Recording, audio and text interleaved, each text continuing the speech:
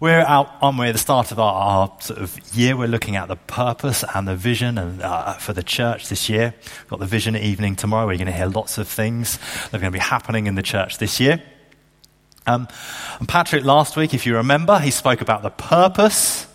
Shall I test you all, see if you can remember what the purpose of the church is? It's encounter, say it with me if you know it, encounter, celebrate, share God's transforming love. Something that we're all called to do. So it's a really helpful phrase that we have to give us all a direction in our life. But alongside that, as a church, we have these 5 values that go with it. And today I'm looking at the value of distinctive daily disciples. What does that mean? We're going to use this wonderful passage to have a look a little bit about what this means. A value, I said this at the all-age service, but I think it's really helpful for us all. Value, isn't it, is something that we kind of like hold in high regard. It's something that we treasure and look after and think's important. So as a church, when we're saying we've got these purpose and we've got these 5 values to go with it, what we're saying is these values are something that's important, that help us with the purpose, the reason of why we're here. And so what we're saying is actually it's valuable. It's important for us as a church, as a community, as individuals to be distinctive daily disciples. But what does that mean? What does that mean?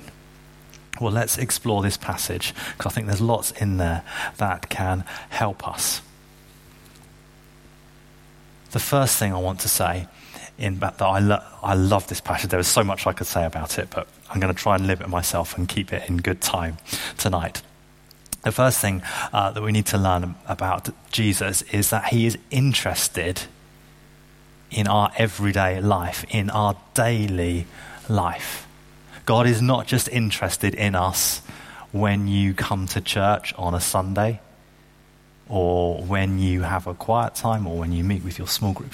God is interested in you day by day, moment by moment. Where does this come in this passage? Well, this is very early, as we kind of heard about in Jesus' ministry. We're told this is the first miracle that Jesus performs. In John's Gospel, it's in chapter 2. It's just after his baptism. He's already got some disciples, so he may have well done a bit of teaching and some people sort of following and saying there's something about this guy. But this is the first miracle that he does. And you notice where it happens. It doesn't happen in a temple. It doesn't happen in a church. It just happens on the 3rd day, we're told, so not even on the holy day. It happens on a weekday, the 3rd day, at a wedding, at a party, at a big event, but a fun event. Out in the world, a celebration where there's people about. Jesus was there in the midst of all that busyness, all that joy, all that dancing, all that wine, or actually, well, there was probably wine at the start, but not that much wine was there. Jesus was there and did the incredible miracle there. As a church, it's fantastic when we gather on a Sunday and we worship and we praise, and we pray that God will reveal his glory to us. It can fill us up. It can make us feel excited. And God encourages us to meet together. But God also encourages us to go out and know he is with us when we go out. And to give him the opportunity to work out in the world. So this first thing we need to do is know that God is interested in our everyday lives. But the second thing we need to do is when we're out in the world is we need to actively give opportunity for Jesus to work out in the world. So picture the scene. You're at a party. You're there, you're having a good time, just getting into it. Maybe need another half a glass of wine just to loosen up that little bit more so you can go on the dance floor. I'm probably just talking about myself. And then you find out they've run out of wine. What do you do? I can tell you what my natural reaction would be it would be to start to complain with whoever I came along with. I'm supposed to be here at a party, out having a good time, and they haven't even thought about how many people are coming, and we're going to just have, 3 or 4 glasses of wine, maybe over a long period of time. Relax, have a bit of a party, and there's no wine left. What sort of a party is this? Who organised it? Maybe have a bit of a grumble, a bit of a moan. I don't know if that's your experience of parties, probably not, but of life. I mean, what do we do when things happen? What's our natural default reaction when things go wrong or things don't happen? Is it to grumble and complain? Or is it to do what Mary did in this story and look for an opportunity for Jesus to shine?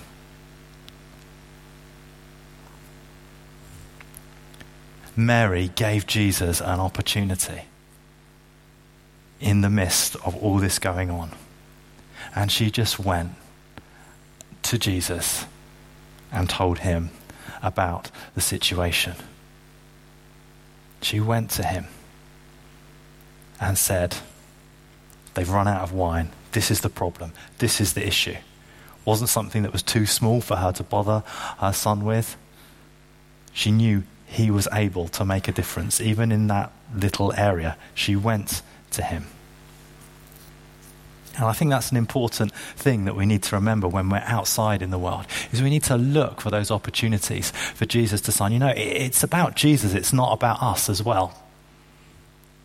I remember being really nervous when I was growing up and going to church about people finding out that I went to church on a Sunday or went to youth groups and having to talk, or when we were encouraged to talk about our faith with our friends or invite people along to things. I was always really scared. What if they say no? And what if I can't convince them to come along?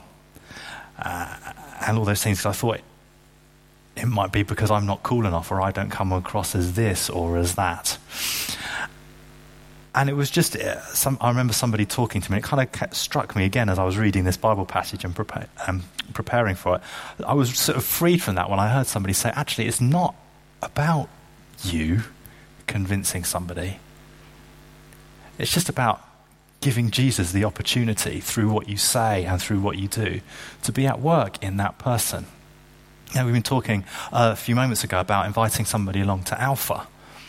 Great thing to come along to and to do. And it's a great thing to invite somebody to come along. But if you ask somebody, if you pluck up the courage to ask somebody, which I encourage you to do, and they say no, don't worry that they said no about it. It's up to Jesus to make them come along, not you. And actually, just by you asking them, Jesus may be at work in their life through you asking, even if they say no. He just might have a slightly longer time scale to bring that person to them than perhaps what's on your heart when you ask them. You want it to happen now, and Jesus might use that to be at work at them for the future. Mary went to Jesus and gave him the opportunity. But I do think when we give Jesus the opportunity, he does quite often step up. I'm going to share a slightly different analogy as well, if that's okay with you.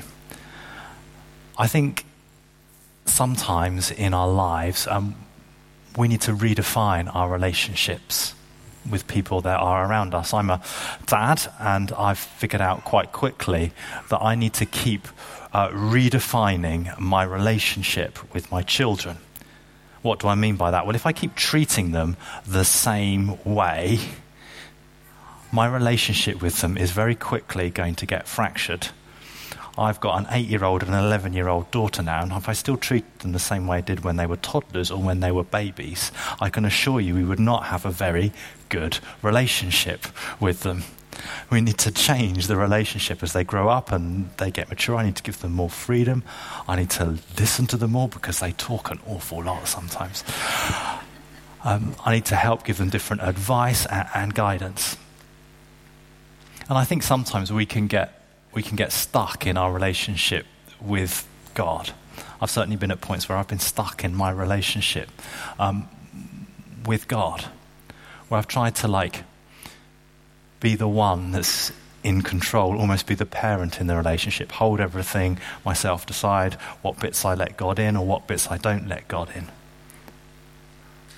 And actually, I think this passage just really encouraged me and challenged me, because here we have Mary, Jesus' earthly mother, somebody who had indeed changed Jesus' nappies if they would have had them back then, but you get the idea. And here we have Mary, the mother of Jesus, going to Jesus and saying, will you come and help with this? Will you come and make a difference? And I just think sometimes in our life, we just like to keep things controlled just as we want them, rather than actually letting go and letting God in to certain areas. And Mary does it here. She knows Jesus. She goes to him and trusts him and trusts him.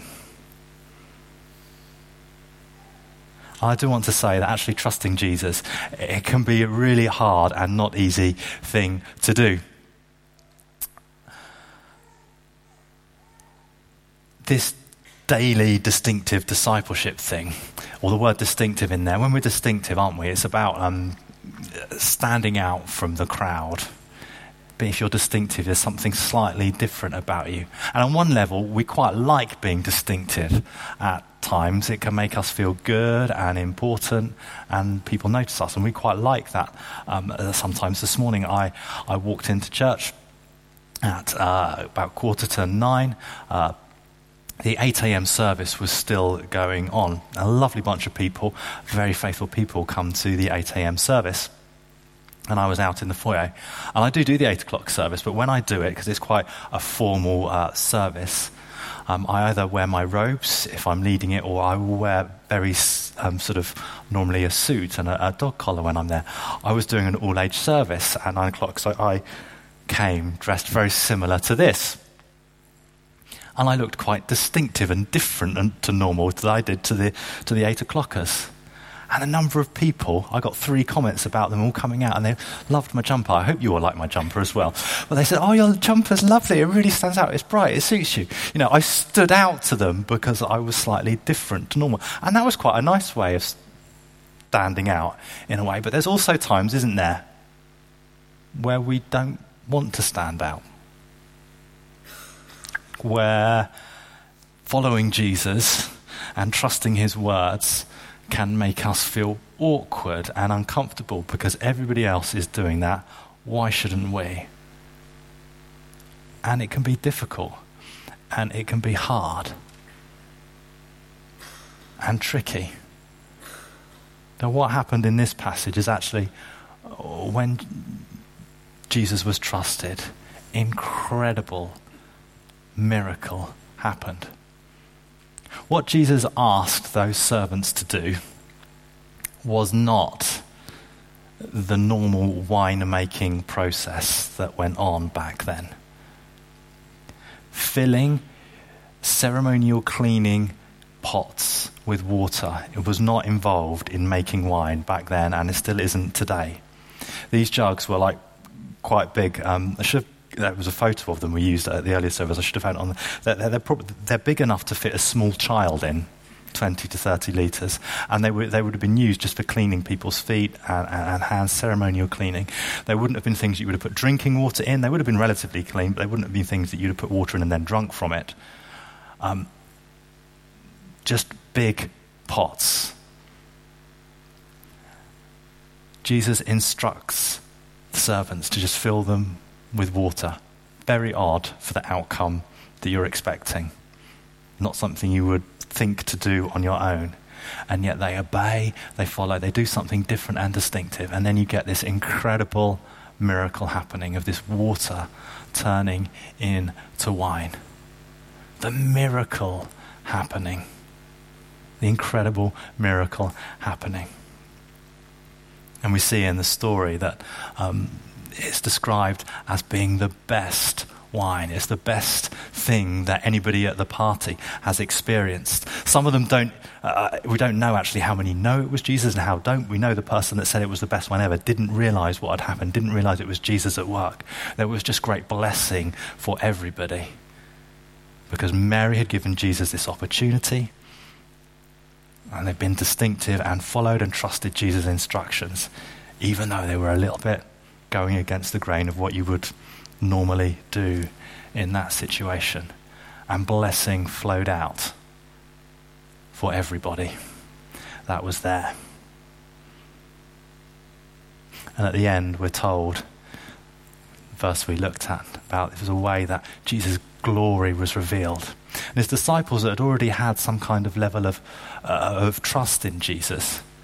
It tells us that they put their faith in him. I think that's a way of saying that their faith in him grew, that when they saw Jesus doing this, their just faith in him grew to like almost another level. And they went around following him and believing him and probably gave him more opportunities. I'd love you to think about at the start of this year is where are you in your relationship with God? Are you giving him opportunities to be at work in your life? Do you need to redefine your relationship with him? Where is it you need to trust him and allow the distinctive flavor of Jesus to grow in your life, to follow him? Because I do believe that when we do that, when we give Jesus opportunities to be at work in our lives and in the lives of people around him, it really does make a difference. God's light, his glory will be revealed, and it is beneficial. Sometimes people might not even realize it is God, but many will. It will be beneficial to everybody. But that will also help your faith grow, I think. Sometimes in faith, you've got to take a risk. You've got to give Jesus that opportunity and just allow him in rather than trying to control things for yourself. That would have been the easy thing for Mary, but she knew Jesus and gave him that chance. Give Jesus a chance in your life. It will be a blessing to you and to the world. And hopefully, God will bless it as well. Amen.